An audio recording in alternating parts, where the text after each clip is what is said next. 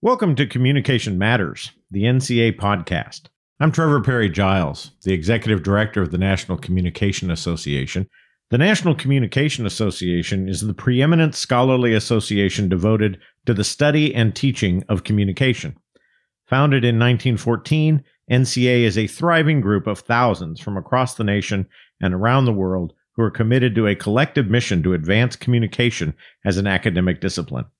In keeping with NCA's mission to advance the discipline of communication, NCA has developed this podcast series to expand the reach of our member scholars' work and perspectives. This is Communication Matters, the NCA podcast. Welcome back to Communication Matters, the NCA podcast. Regular listeners of this podcast will recall that episode 5 of Communication Matters addressed the public humanities, with our discussion featuring our friends at the National Humanities Alliance. Today, we'll be continuing our discussion about the role of the humanities in public life with a focus on the American Academy of Arts and Sciences, or AAAS, Humanities Indicators Project. Robert B. Townsend, the director of the Humanities Indicators Project and director of the AAAS Washington office, joins me for a conversation about the latest humanities indicators and some of the trends in the humanities and in communication, especially. First, a bit about Dr. Townsend. Prior to joining AAAS, Rob Townsend spent 24 years working in a variety of capacities for the American Historical Association. Dr. Townsend has authored more than 200 articles on various aspects of history, higher education, and electronic publishing, and is the author of the book, History's Babel: Scholarship, Professionalization, and the Historical Enterprise in the United States. Now, the Humanities Indicators Project are developed from existing data sets and from the Humanities Departmental Survey administered by AAAS to about 1,400 four-year college and university humanities departments. The departmental survey was first administered in 2008 and collected data on the 2007-2008 academic year. That first survey did not include the communication discipline. We were included in the second survey conducted from 2012 to 2013. And today, Dr. Townsend will be discussing the newly released results of the third Humanities Departmental Survey. Hey, welcome to the podcast, Rob. I'm glad you could join me today. Thanks, Trevor. Great to be here. To start, can you tell our listeners a little bit more about the Humanities Indicators Project and what it's all about and why we engage in this collection of indicators? You know, the origins of the indicators goes back to the late 90s when the first notion of STEM started to develop, and the leaders of the Academy noticed that the science folks were using federally mandated science and engineering indicators, which is a large data set that the National Science Foundation collects. And they were, I think the language used at the time was that they were eating our lunch because they had more information about the health of their fields and what the status and the trend lines were for those fields. So they decided that we should get into that as well. And so the Academy developed, originally it was conceived of as a pilot for the National Endowment for the Humanities. We would develop this data set and that hopefully the NEH would take it up. And so we first published the pilot online in 2009. I think at the time the NEH said they did not want to receive that gift. And so the Academy found funding from the Mellon Foundation to keep it going. So we're still doing this as a running enterprise, and we're updating it on an ongoing basis as new data comes out. So what kind of value do you think all of these indicators have for researchers, for policymakers, scholarly associations like NCA? Is there some lesson from science and engineering, for example, that we can cull from about the value of these data? Well, I mean, in a lot of cases, the data helps disprove myths and people's expectations. In other cases, it proves what people fear. I mean, certainly communication is sort of an exception. But when we look at the GRI-10s for a lot of the other humanities disciplines, we see clear declines in the past, really since the Great Recession. And so on that measure, we certainly see some evidence that validates the concerns that we hear from a lot of departments. But at the same time, we look at other metrics such as liberal arts degrees awarded in community colleges or trends in people visiting historic sites and museums, those sorts of things. And those look more positive. So it at least allows us to provide a more grounded conversation about the health of the humanities than I think that existed prior to the existence of the indicators.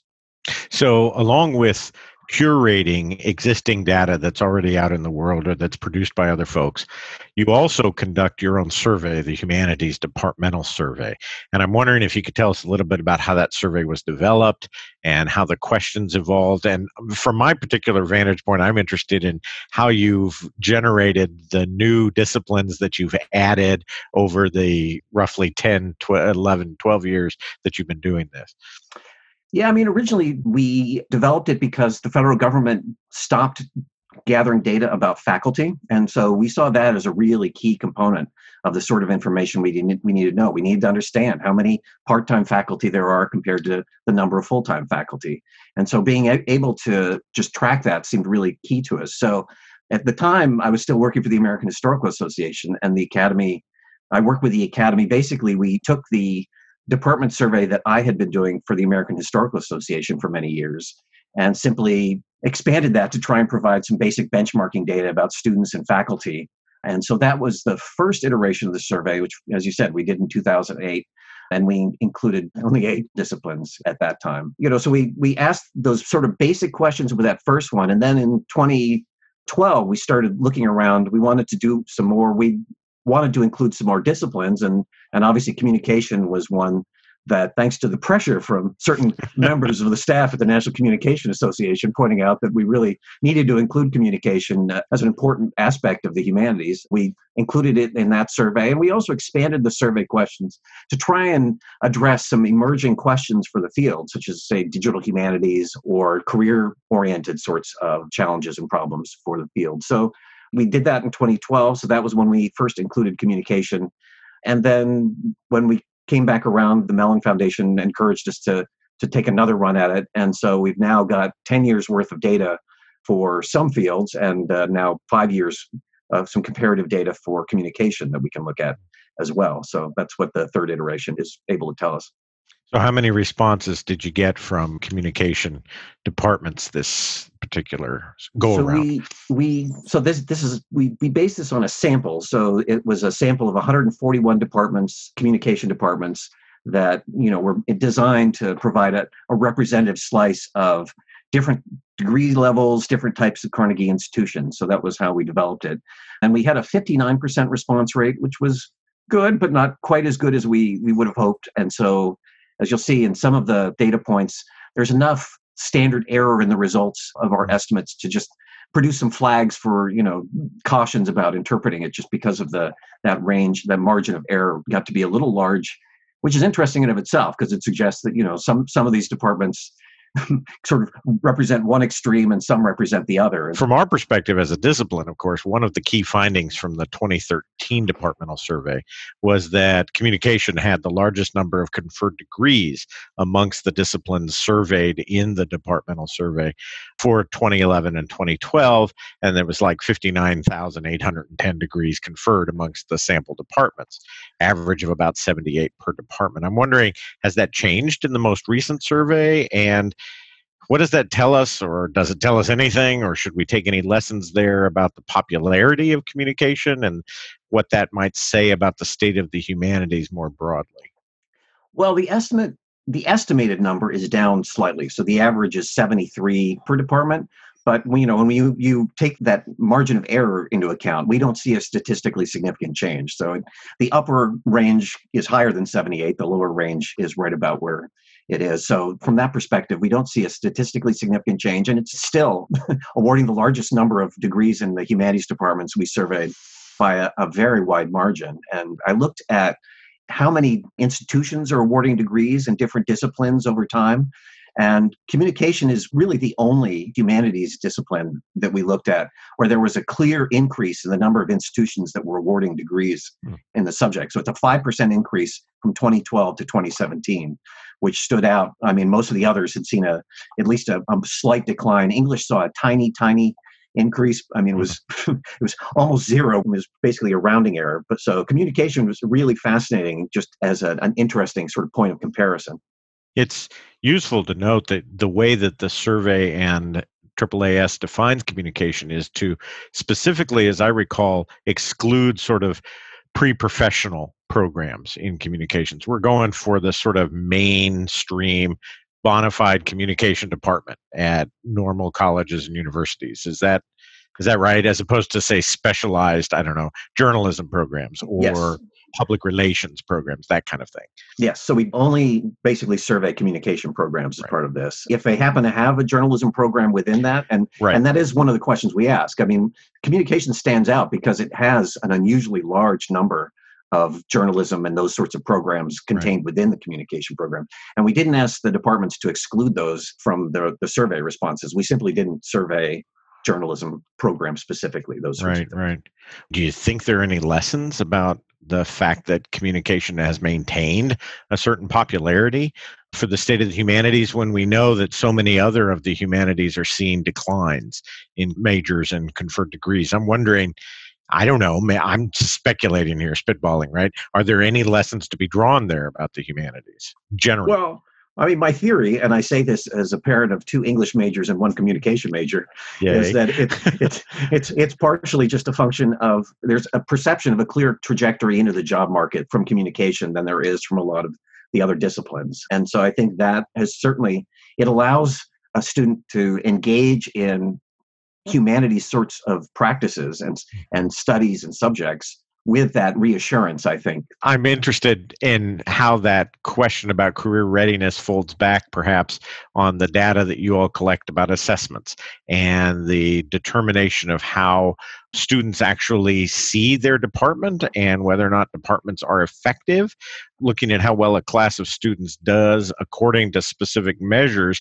In the 2013 survey, 90% of communication departments were measuring learning outcomes using some mechanism of assessment. And we were second as a discipline amongst all those that were surveyed. As that rate of assessments increased, I'm wondering why it is that there's disparity with assessments. I'm always assuming that higher administrations are telling departments, regardless of who they are, that they have to engage in these assessments. So I'm wondering about that disparity and if you think there's any value to these regular assessments for learning, for teaching, that kind of thing. Yeah, I mean, it probably says something that we changed that question this year, and in large measure because a number of the other humanities departments didn't understand what that question meant. So for this year, we asked a narrower question, which was simply, do you have benchmark practices for your majors? Do you require a paper or a thesis or a test before they finish? And communication stood out for having a relatively small share of people, of departments that said they were doing some form of benchmarking. I mean, it's still 65% of the departments said they did some form of benchmarking. But that compares to 71%. So I mean, it's a small difference. But also striking was that a very large share said, I mean, whereas like history, most of them said they required a paper or a thesis. In communication, half of the respondents said that they use some other form of testing. So I mean, obviously that's a question you and I think need to revisit just to figure out, like, how do we get a question? And I think anthropology was in a similar sort of position that clearly there's some language gap between the older humanities. Communication goes back to rhetoric. We could say it's the oldest, but it is the oldest. Yes, there we go. But some of the, shall we say, the fustier and crustier humanities departments in terms of their means of assessment relative to those that are more, on the cusp of other disciplines and practices. I think that would be a good way of thinking about it. That's interesting. I do want to ask you, too, about a particularly timely question that emerged from the departmental survey and the humanities departmental survey, and that has to do with online teaching. And I think there's a lot of fear out there in the higher education sector overall that all of this coronavirus pandemic drama will result in a huge spike in online teaching, and administrators are going to see that they can just have people teach online and it's cheaper and yada, yada, yada. I'm wondering if there are any lessons from the departmental survey. We know that 30% of communication departments had one or more faculty members who either specialized in the digital humanities, which is kind of a different thing, but they also report that communication departments had the largest share of departments that were offering online courses, which is sort of an interesting development. I'm wondering if you could comment on any of the trends that you've seen in online education with these surveys and what that might tell us about our current state of things. Well, no, I mean, that was one of the data points. And I actually shared this with Inside Higher Ed earlier, just because I felt like it was something people need to understand. And that was that, 70% of the humanities departments in our survey didn't have even one, were teaching even one online course as we went into this. I mean, based on our data, and that was essentially unchanged from the data from 2012. So that really speaks to how high a climb there is for a lot of these departments. If they're not even teaching a single course, the amount of experience and practice that they have with that sort of thing is really quite striking. And I think that's probably going to be a story that we need to explore considerably more as we go into this. Communication, again, stood out in that 41% of the departments said that they were teaching an online course compared to 30% of the other responding disciplines. So I think that it is a potentially interesting area of further study. I'd certainly like to look at it. On the subject of digital humanities, I mean, I did find it interesting that 30% of the communication departments said they had a specialist in the field, but only 21% reported they had guidelines for evaluating digital publications for promotion and tenure. So that was another data point and mind you, every one of the disciplines we looked at has that sort of 10 to 15 percentage point gap between the share of faculty and the share of T&P evaluation guidelines. And I think that there again, it's another sort of interesting data point I think is worthy of further discussion and exploration. Yeah, I think so too. And I'm wondering too if there's a gap maybe between how do departments view digital humanities work and digital publications, because you talk about a digital publication and that suddenly sounds kind of creepy and unpeer reviewed. But if you're talking about digital humanities work, that could be an interesting other dimension to how it is the digital humanities are influencing tenure and promotion dynamics. I don't know. And I also wonder just how much, I mean, we saw this with public humanities some years ago, where there were 20 years ago in history, for instance, every department felt like they needed to have one public historian so that the rest of the faculty could ignore it and leave that to the person that they'd hired. And I do wonder that to some extent whether we aren't seeing a similar trend with the digital humanities as well. Another outgrowth, I think, of this COVID pandemic is some very real concern by graduate students about the job market, about the prospects for higher education generally in the next 5-10 years. And, those pressures existed prior to the pandemic. They're now amplified, I think, pretty high. The 2013 survey had communication as the third most popular of the graduate offerings in the surveys, with about 14,000 graduate students across the departments. And that's exciting.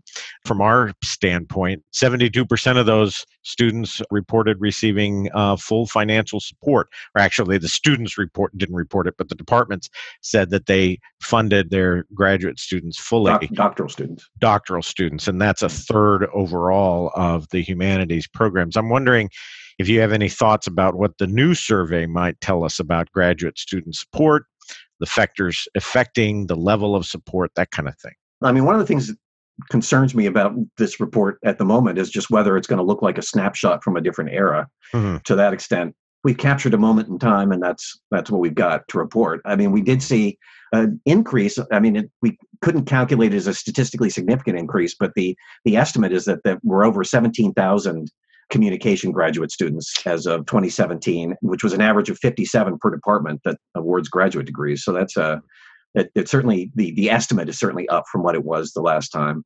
And the share of doctoral students was basically the same in terms of full support. It was about 79% this time that said they had full support, which was pretty much the average relative to the other fields in terms of support. I think the question going forward is just where that goes. I mean, the reports I'm hearing from colleges and universities around the country, just in terms of their financial situations, sound really, really grim. I was talking to a dean the other day he was saying that, he's worried that 10 to 20% of the students at their university might not come back. Right. I mean, that's the pre-existing students, and they're expecting an even bigger drop in admissions potentially, just because students either don't feel supported by the experience of online, or they're just concerned about making a move and then having to move back again. I mean, it's when you think about the financial implications of that, it's really really quite terrifying Yeah. for those of us who care about the health of our disciplines. Well, and you have to begin to wonder to what extent states and state governments, at least in the public education sector, are going to have to step up and, really provide some buttressing to their state universities. But again, you're right, that's off topic. I know a lot of communication departments returning to graduate students are concerned as well, because many communication graduate students are international students or temporary visa holders.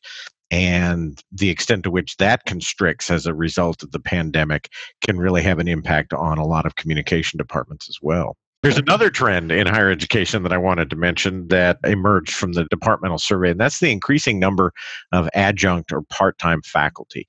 I know that in the 2013 survey, it found that there were nearly as many neither tenured nor tenure-track part-time faculty as there were tenured faculty members in communication. In other words, we're about 50-50, as I recall, and that places us maybe at the top of the disciplines that you survey in terms of that dynamic. Have those statistics changed at all since 2013? And, what does that tell us about larger trends in the humanities, specifically academy overall, et cetera? I mean, one of the striking things about our survey now, this is given that this is 10 years of data, is how little change there has been in these percentages across all the humanities in these four-year college and university departments. So to the extent I go to meetings regularly and I hear people say all the tenure track lines are being replaced by adjuncts, our data simply doesn't show that. Mind you, though, communication stands out for that 50-50 split. Most of the other humanities disciplines at four-year colleges and universities, it's closer to a 60-40 split or higher. And so to the extent that it's kind of a category difference with communication, I'm not sure. Because we do see higher percentages of adjunct faculty in disciplines that have a high reliance on practitioners to serve as teaching faculty. So, people like me who are, teaching, have a full-time job and are teaching a course on the side, as opposed to the sort of more common conception of what an adjunct is the freeway flyer who's trying to string together 5 jobs. And that, that's sort of something that we can't quite get down to that level to get a better understanding of that. That actually was the sort of data that we got out of the federal survey that we really miss, because that being able to discern how many people are really abused adjuncts as opposed to people who are simply people who are, avocational faculty, I think is a really important aspect of this whole question that we really need to get a better handle on, I think. Right, because I think in COM, at least, we've always assumed that it's more the latter than the former. And that one of the driving forces here is because often on many colleges and university campuses, we're offering a general education requirement, something along the lines of a public speaking or a hybrid course, introductory course to communication. And those can often be taught very successfully by the type of part-time practitioner sorts of adjuncts that you refer to, and not the abused adjunct faculty members stringing together 5 different courses at 5 different universities around the Beltway. So yeah, I'm wondering, it is a shame that we can't tease that out a little bit more. It sounds to me, Rob, and maybe you might disagree with this, but this adjunct question is sort of half empty, half full. In other words, some disciplines do confront this, and this is an ongoing concern, but it's not really changing that much. Yeah, we're not seeing clear evidence of change. I think the real question is, in part, where the PhDs. In most cases, we saw a drop of 30% or more in terms of the number of academic jobs following the recession to where we are now, and the number of PhDs in most of the humanities disciplines have sort of been clicking along at the same level all along. Is sort of where those PhDs are finding work, I think, would be a really useful question. And in some ways, I think, there's some evidence, I think, that more of them are finding jobs in community colleges, which means they're more likely to be adjuncts. It tends to be the inverse percentage of full-time versus part-time faculty at community colleges. And since we weren't able to survey them because, they don't have departments in the same way, that sort of thing, I think that's an understudied area to the extent that that's now serving, they're simply raising their standards where they used to hire a master's, now they're hiring PhDs. that I think is an important question that we need to study a little bit more. Because certainly, the national trends across the board show an increase in the share of adjunct faculty. The fact that we're not seeing it in humanities departments at four-year colleges and universities creates a certain, sort of disconnect between what we see in these big numbers and what's happening in this sector of the of higher ed. Mm-hmm. Hmm. And of course, how that will change after this year, I guess, will be the next question. Well, and to what extent this current pandemic and all of the changes that it's bringing about are going to be permanent, or if they're going to be sort of short and medium term changes, that we're all trying to figure that out, I suspect. Yeah. When do you think the next departmental survey is going to be conducted? Do you think we're going to do this again? Do you expect to uncover different results? And interestingly, how do you think this COVID situation might influence the outcome of that next survey, assuming you do it in the next 5 years? Well, I mean, I think so. I mean, it's sort of a complex question because I've already talked to Mellon about planning to do another one in 5 years. Mm-hmm. But I mean, as a result of all this and some of these conversations I've been having, I'm actually thinking maybe I should do a pared down version of the survey, looking back maybe at this year or maybe next year or next fall, just to get to come back and see how these benchmarks have changed a number of these things. I mean, like how much hiring is going on, since that's one of the questions we ask, and what change there's been in the take up of online education and what it's done to enrollments. I think those three things are really something I'd love to be able to really get a sense on, because I mean, by all accounts, we're seeing some really dramatic changes. And I think given that we've got kind of a benchmark, it'd be really useful to see how that benchmark might be changing on some of these key metrics. So yeah, I agree. So we'll either be back in a year or so, or we'll be looking 4 years, 5 years down the road to doing the next survey. Well, on behalf of all of us at NCA and in the communication discipline, we're so thankful that you've included communication in this departmental survey process over the last, 9 years, and the last two surveys. And I want to thank you again, Rob, for joining me today. And listeners, I want to encourage you all to look at the humanities indicators at humanities-indicators.org. I also encourage you to visit the NCA website, natcom.org. We often will distill and or publicize much of the data that Rob and his colleagues are coming up with over at Humanities Indicators and putting those into reports or other forms of data about the discipline. So that includes data about general information on programs, outcomes for doctoral students, a whole lot more. But thanks again, Rob, for joining us on Communication Matters. Thanks so much, Trevor. It's great to talk to you. All right. Listeners, thanks again for joining us on Communication Matters, the NCA podcast.